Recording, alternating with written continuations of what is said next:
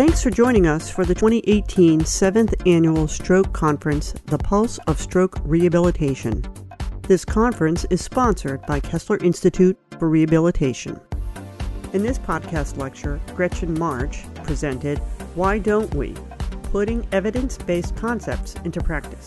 Gretchen is an advanced clinical specialist at Kessler Institute for Rehabilitation. This presentation was recorded on Thursday, November 1st, 2018 at Kessler Institute for Rehabilitation, Saddlebrook Campus, 300 Market Street, Saddlebrook, New Jersey. For more information about Kessler Foundation research or Kessler Institute for Rehabilitation, click on the links within the description of this podcast. Let's listen in. I entitled this, Why Don't We? So I wanted to start by asking a couple of questions. How many times have you asked yourself, why don't we questions, right? Like, why don't we eat better? How many of you have asked that question? Right? Okay, stand up. Whoever asked himself that question, stand up. If you ask yourself why you don't eat better, stand up. Okay? If you ask yourself, why don't I exercise more? Stand up. Okay? Come on. Right? If you ask yourself, why don't we put evidence into our practice? Stand up. Okay. So now the people who've stood up are nice and awake. Anybody who didn't stand up and sit down. Okay? And now we're all back. Okay. So as a clinical specialist, I do a lot of mentoring with staff.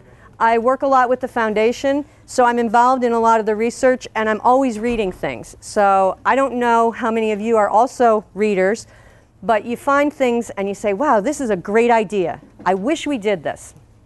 And so I'm always asking, why don't we? So I'm going to just review some evidence-based practice concepts for everybody. I want to talk a little bit about why this is so challenging for all of us, and it's across the board. It's not just therapy. It's not just nursing. It's case management. It's mental health. So getting things into practice from the research phase takes an inordinate amount of time, as you know. I'm going to also review 2 current programs at Kessler that are evidence-based, discuss how they were implemented and the challenges and positives with each one. Again, review challenges and review general results of participants in both of the programs. So first of all, why don't we get excited about presenting new information? So I did a little survey of some staff people at Kessler, and one thing I found, and I found this in a lot of literature and in a lot of nursing literature too, that there's a lack of confidence in your own knowledge. You're not really sure you know what the research is saying, so you don't feel comfortable telling other people because you haven't integrated it yet yourself. The idea of buy-in for new ideas. How many people have had this? You go to work, you say, I got this great idea, and people are like, oh, that'll never work. Does that happen? Oh, that'll never work. Oh, we can't do that. We don't have time to do that. That'll never work. Fear of appearing uncertain in front of other people. And this happens not just with research-based evidence practice things, but just new techniques or even just working with a family member. Like if you have a challenging family and you're not 100% sold on why you're doing something, you ever do that? You're like, I think I know why I'm doing this, but then they start really asking you the question, you go, oh, I don't know.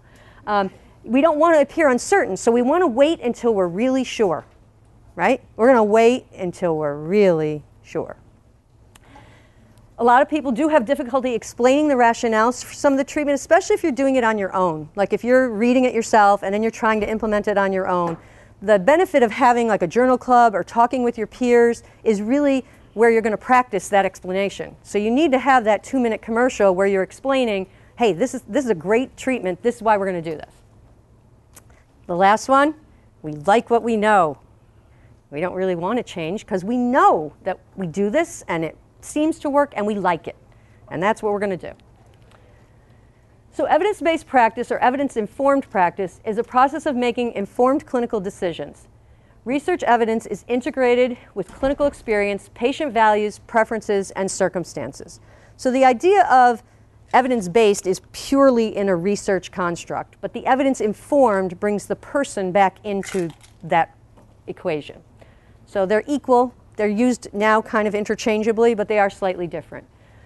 So when you look at this diagram, you have the clinical expertise, you have the best research evidence from the science, and then you have the patient on the other side, right? You can't just do things with people if they're not interested, right? Like even if it's a great idea. I mean, it's a great idea to exercise, like Ariel said, 150 hours a week, but do we? No. So you have to kind of blend all of these together. Okay? The evidence-informed idea was to indicate that it was more person-centered. So you, essentially, clinicians, are gatekeepers between the research evidence and how it applies to their patients. So it's important that we as clinicians are getting a lot of new knowledge in, and we're really integrating for ourselves, hey, this seems like a path that we want to go in. But then we also have to think about our patients. Is it the right fit for that group of people? Okay, so some of the steps, you probably all know this from, if you've been in school recently, you definitely know this. I have not, so I put it up here for people who have not. But at the very bottom, there's a nice little URL, and it's a nice program at Duke. It's from Duke University, and they kind of walk you through the steps of evidence-based practice. So first you assess the patient. You need to come up with a problem or a question that you're trying to answer clinically. Next, you construct that really good clinical question as if you were going to do a research project. You select the appropriate resources and conduct a search. And this is where a lot of people, I think, get stuck, is that they have the idea, they say, how come every time I see these right brain strokes, they're having a lot of trouble, like Dr. Barrett said, they're not turning their head. So if you haven't really researched spatial neglect, you wouldn't know to search for spatial neglect, but you have to start somewhere. So you have to start looking and acquiring evidence. Then, after you've acquired some evidence, you have to know how to appraise it. And a lot of people don't really take that step either. So they kind of read it and they jump right to the conclusion. They say, oh, that doesn't seem to fit. And they haven't really pulled it together. To apply it, you have to return back to the patient and integrate the evidence with clinical expertise, patient preferences, and apply it to practice. And that's really important, because if it's not going to make a match with the patient, or they're going to refuse to do it, it's not going to work either. And then you have to evaluate your own performance with the patient. And I think if you get this far, which would be very admirable and amazing, if you get this far, I think sometimes we evaluate it with too little information, so we stop too soon. We're like, yeah, it didn't really seem to work. I'm gonna go back to what I know. Just as a general guideline, there are lots of different types of evidence, and I think that always, it seems that the randomized control trial is the one that, gets all the attention. But if you're looking for different types of things, all evidence is not created equal. So you really have to look. If you're looking for a treatment, a therapy, or an intervention, then you are looking at systematic reviews, RCTs. If you're looking at patient experiences and concerns, though, qualitative studies are okay to look at, because that's what you're trying to do. Like, for example, we have a cancer program. We're not looking for outcome in the same way in the cancer program as we are in the stroke program. We want to look at quality issues differently in the stroke patient versus the cancer patient, who may not be going to recover, right? So depending on what you're looking at, this little table is a kind of a nice idea of how you can pick that. If you're looking at the prevalence of a condition or a complication, you can look at cross-sectional studies. Cost effectiveness, there's lots of economic studies about therapy. And the disease course is just longitudinal studies. Okay. Clinician values or attitudes regarding evidence-based practice. I think if you survey people, and in this room, if I asked how many people are positive about evidence-based practice, everyone's going to raise their hand probably.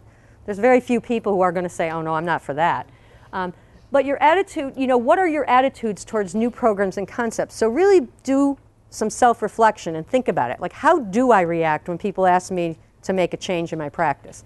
Do I get defensive and say, well, no, what I'm doing is great? Do I say, wow, I'd love to hear more about that? Like, different people are different. So, but your attitude is going to spill over to our patients, right? Because if you don't really feel positive and engaged and really want to do that, then they're also going to pick up on the fact that you're not all for it. You're like, yeah, this is this thing we're trying. Our team is trying this new thing, and here we are. Let's sit down and do it. That's a very different message than like, wow, we read this, and a lot of research is supporting the fact that this really seems to work in patients that have a similar thing to you. Are you willing to give it a shot? I would totally say yes to that. The first person, I'd be like, no, not so interested. Another question is, how often are you appraising your practice and your outcomes? Like, really think about that, because I think we sort of inherently, by writing our notes, think we're looking at our outcomes, but we're really looking at it in a very small way, right? We're looking at it in the day-to-day. So when you have opportunities to look at things like e-rehab or any of the journal articles that you read where you see large groups of people with that kind of positive result, that helps you appraise the practice. So if you did it with 7 people and 6 of the 7 people seemed to be engaged in the process, they really liked it, you might be onto something, right? But if only 2 of them did, you'd be kind of like, oh, I don't know. See, for me, I have to do hundreds before I make that decision because I feel like people are so different. And then lastly, I think, and really important, is what is your attitude toward change? Who loves change? Who does? I do. I love change. But I think 90% of the world would say not so comfortable with change. It's a lot of work. It's ugly. It's fussy, right? It's messy. Change is messy. So I wrestle with this because in order to take a program and put it into place, you have to ask clinicians to change. And if you get too excited about it, they write you off because they're like, oh, she's crazy again. Here she comes. Now she's got something on her mind, and we got to keep away from her because look what's going to happen. But I also have to be respectful of the fact, because I love change, I have to temper it down a bit so that I can kind of get in enough to get people to say, oh, maybe that's not as challenging as you're making it seem. So the next part I want to talk about is building meaningful change. And so in putting this presentation together, because I do constantly ask myself, why don't we do this? Why? And you can ask my manager right here. I ask this question probably on a regular basis, probably at least 2-3 times a day. And I found that there actually is implementation outcomes research. There's a whole branch of research just based on answering these questions. Did you know that? I didn't really know that, and I was so happy when I found it. Because it's really helping me now. So again, why don't we readily embrace evidence-based practice concepts? The first thing that comes up when you ask therapists or clinicians, nurses, case managers, anybody, time. Time constraints. How many people feel that time is a big challenge? If someone asked you to do something new, you'd be like, oh, I don't have time for that. Okay, because that was what we got. I think familiarity with the literature is also up there. A lot of people, it goes with time constraints, right? Because if you don't have time to implement something new, the likelihood that you're researching it on your time at work when you don't have time to do your work probably makes that one kind of low. In a lot of journals, the inability to access literature was cited very often. So how many of you feel you have easy access to literature at your job? Right. So looking around the room, that's not that many, right? Now, a lot of centers, hospital-based places, have medical libraries that you maybe didn't get the code for, or you lost the code for, or you don't know how to access it. I think things like UpToDate. How many of you have access to UpToDate? Like that's good for like beginning information. So right on our system at Kessler, that's part of our documentation system, UpToDate. So if you get a diagnosis that you don't know, without even leaving the screen, we can hit UpToDate, type in the search, and at least get a little brief bit of, well, you can get quite a bit of information off UpToDate if you stay there long enough. Again, fear of appearing competent in front of patients, staff, and families. We want to feel competent. We don't want to look like we don't know what we're talking about.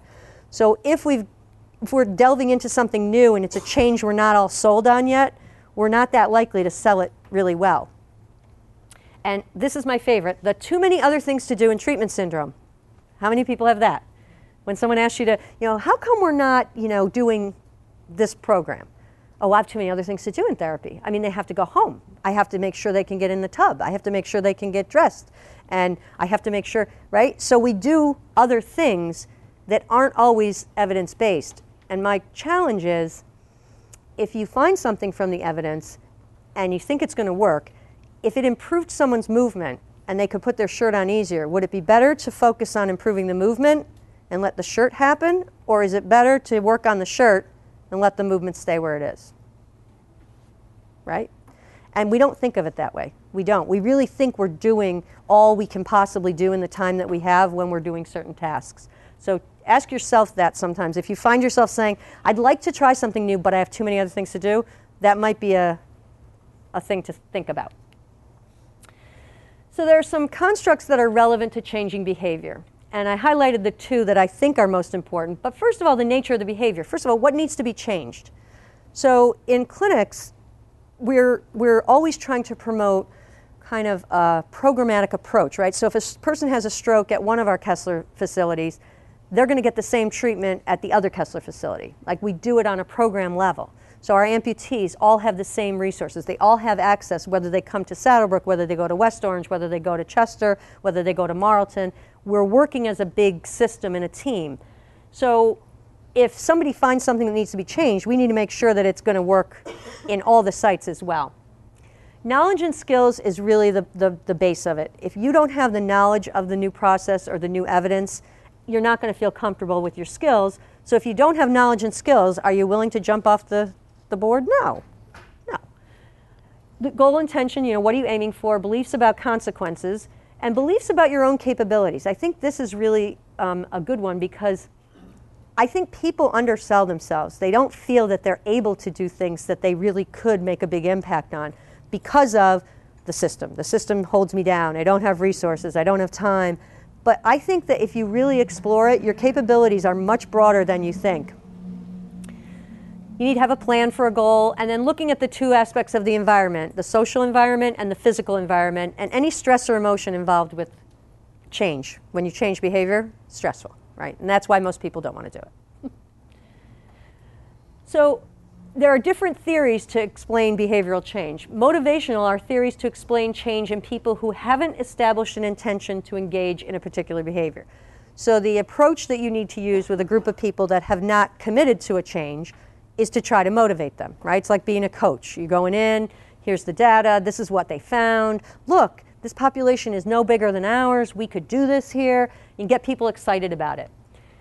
There's action theories to explain the behaviors of people who are already motivated. So if you have a small group of people who are already motivated, you can go in and deal with that small group to get that action happening.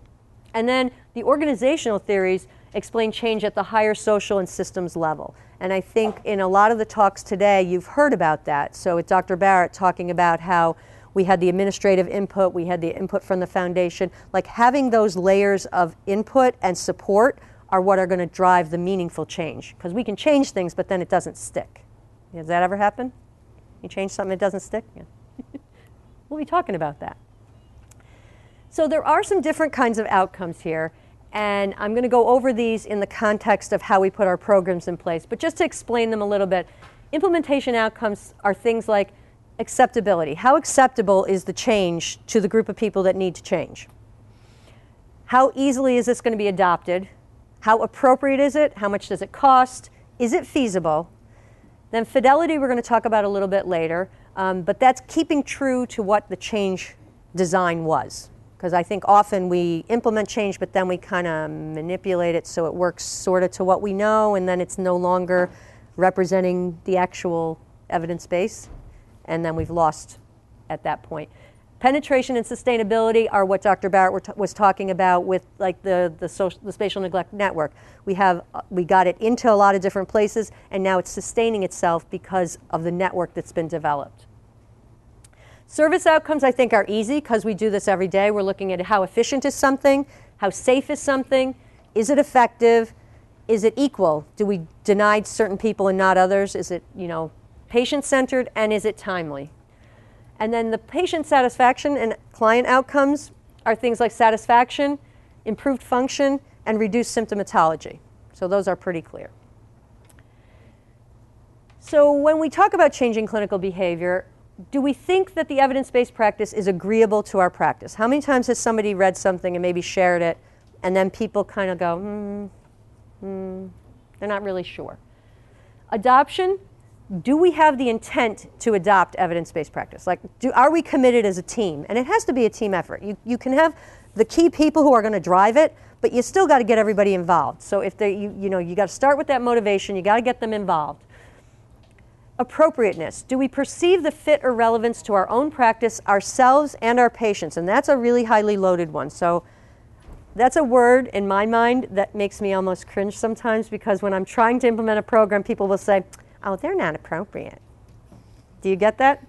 That person's not appropriate. Have you experienced this? Because it happens on a daily basis. I mean, even in the best of places. And then feasibility. Can we successfully use this in our practice? Fidelity is a really, really important topic because when you're going to translate evidence-based practice into your clinic, Was the intervention implemented as it was prescribed in the original protocol or as it was intended by the developers? So if you read an article about something and you say, oh, I want to put that in place, and then you do it, but you use 5 different tools and 3 different tests, are you putting it in place?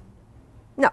You're making a change, but now can you use the excitement of the outcome you're expecting if you don't do it the way it was designed? No. But we do it all the time. We do it all the time. I'm going to explain to you.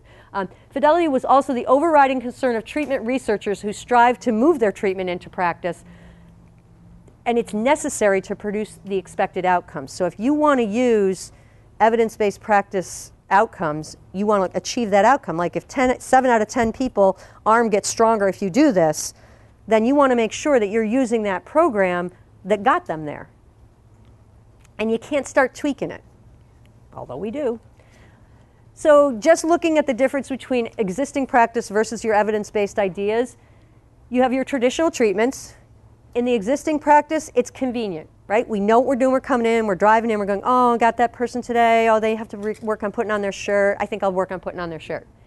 We look at what the clinician likes. Like if a clinician is not a neuro-based person and they get rotated to neuro and they want to do strengthening exercises for instead of motor control, they're not going to get the same outcome, right?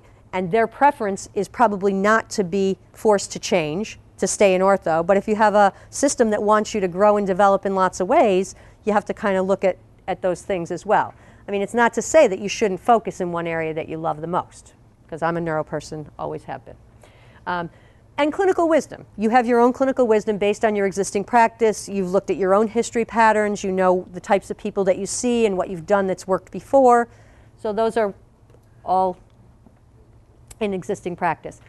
With evidence-based, it's much more standardized. You can reproduce it. It's been proven effective because you read the articles.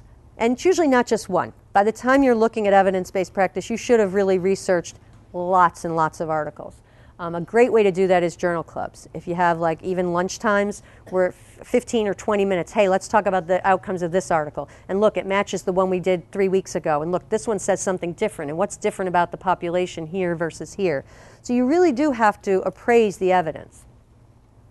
And then most evidence-based practice is showing improved outcomes. That's why it became evidence-based. So the challenge is, why not give it a try? Just try it. You like it.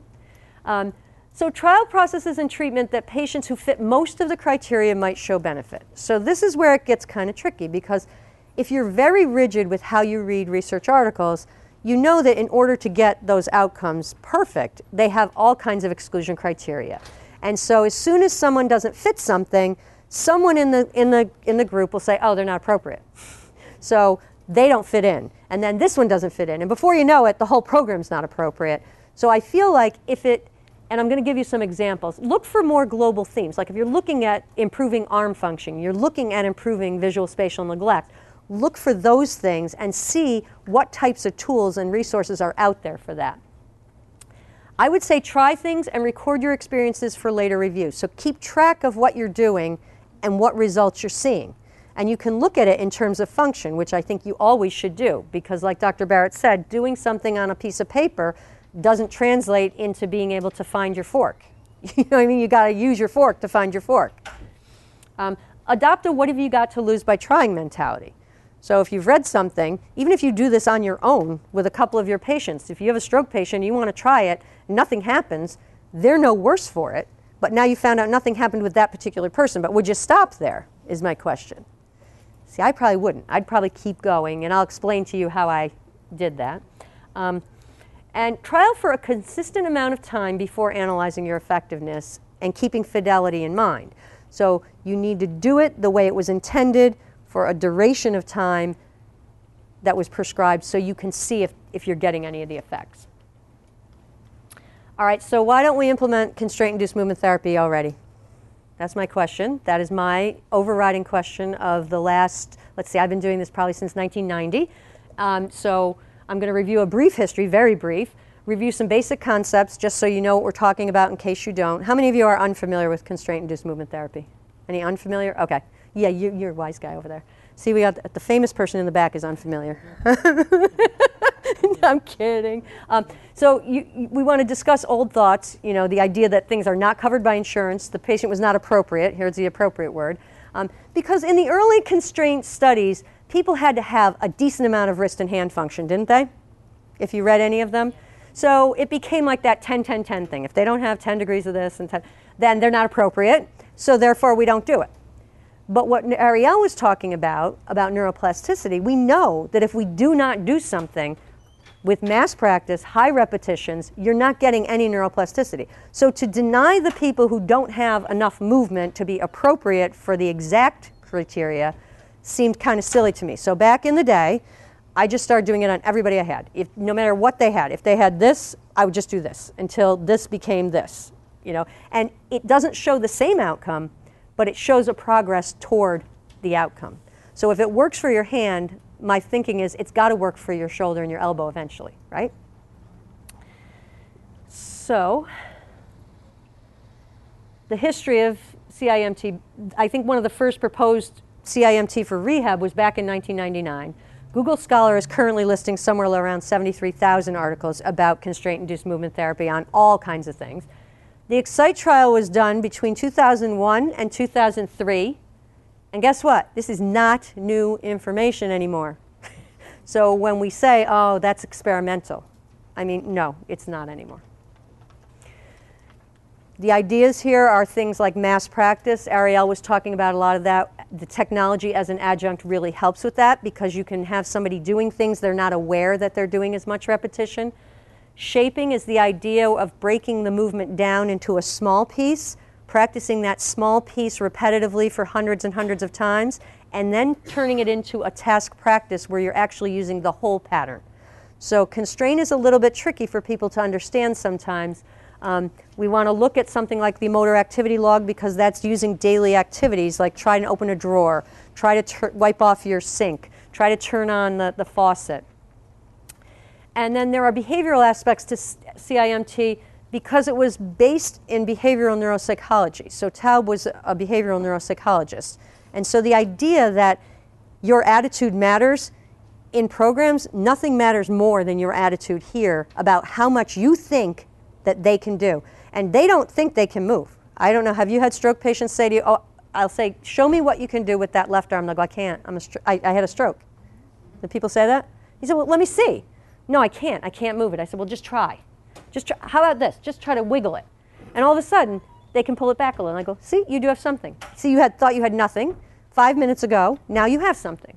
So if you have something, we can work with something. That something might just be very boring in the beginning because all you're doing is kind of just trying to wiggle that arm, but eventually it becomes the flexor synergy pattern in most people. But sometimes you do need to trick them.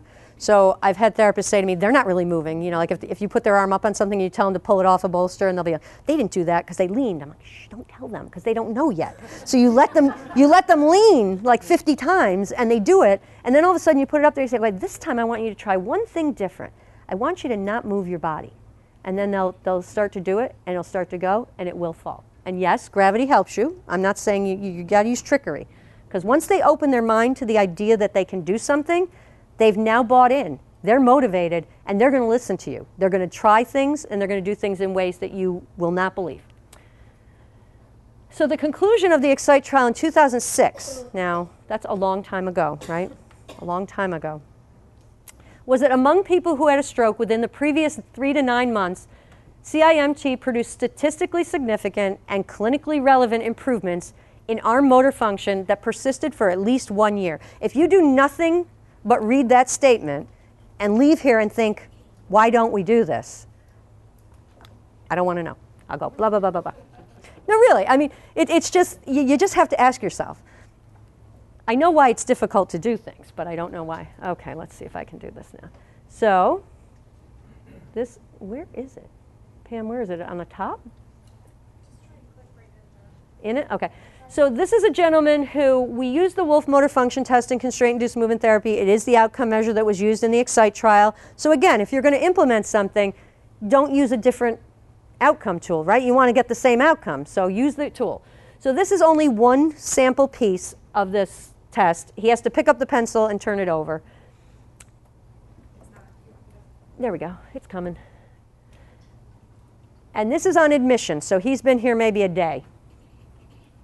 Our length of stay here is about 18 days. Grab it. That's okay, take your time, you got plenty of time. See, I'm yelling at him already. I'm glad that California's staying over in California. Yeah, we tell them to take their arm and put it in vacation land.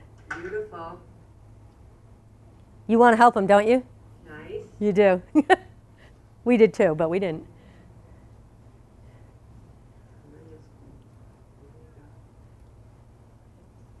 And he just can't let go.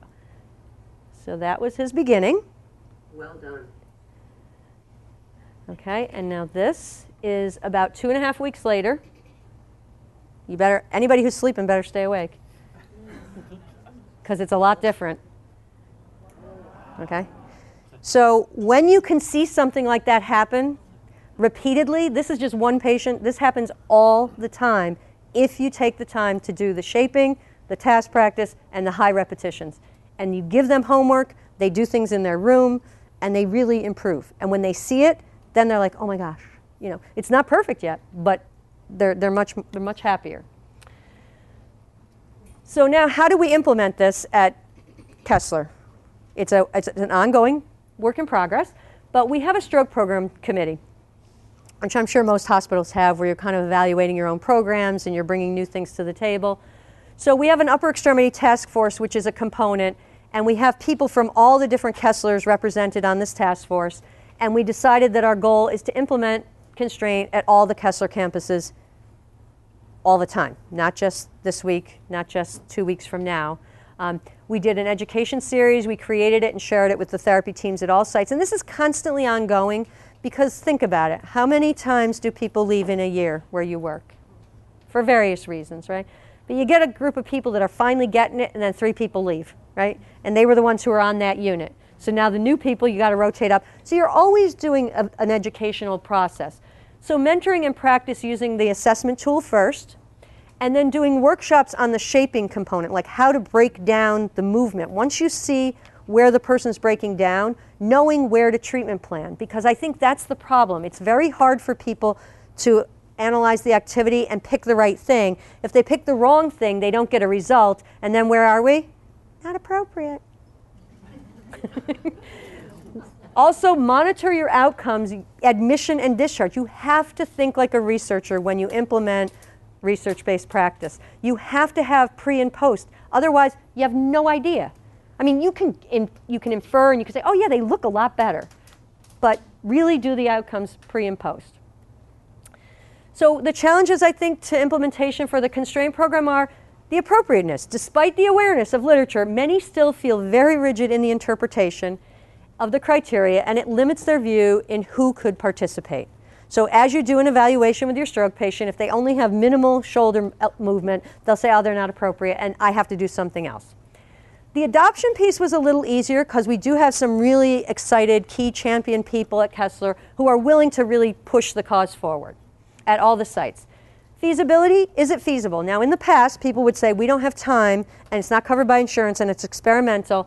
But in 45 minutes, you can do 2 shaping tasks and a task practice for 15 minutes and avoid the too many other things to do syndrome. Because I only have 45 minutes with the person, and what am I going to do?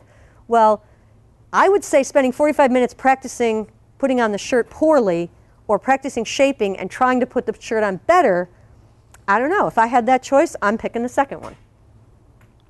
So if you have me around, I'm always asking, why don't we do this? And fidelity, it's the most challenging aspect. I think there are so many deviations from protocols because constraint-induced movement therapy does not have a protocol. It's telling you to do these things, do the shaping, do the task practice, and follow it up, and then help people learn how to activity analyze and move it forward. It's so individualized because everybody's arm function starts at a different point.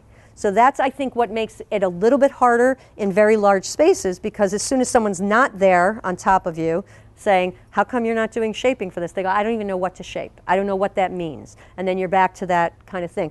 But we have made significant inroads. I think that we've had our West Orange campus is now on board with Saddlebrook, and our outpatient divisions are now working with us so that when we transition someone from inpatient to outpatient, all of those people can expect to know that people in outpatient understand what they've been doing. Okay, now I'm going to talk about a different program, which Dr. Barrett just outlined, and the CAF-NAP and the CAF-PAT process. This is a lot different, and it's a good example of this implementation outcome research. So we were working with the Kessler Foundation. We adopted the CAF-NAP very early on because we were part of the data collection process, as she told you. We did a lot of education to the OT teams to promote screening for neglect, and about 70% of the people, right and left, that's combined, demonstrated some form of neglect. So in the past, people would say, oh, yeah, they don't have neglect. I don't see any neglect. And by doing the CAF-NAP and working with the foundation, we've been able to realize that there are actually 3 areas of neglect that people don't know about. So when we think of neglect, we just think of not paying attention to the one side. But there's 3 levels. There's the on your body kind, where they think that this is their husband's arm, and they don't put the shirt on, they just dress one side.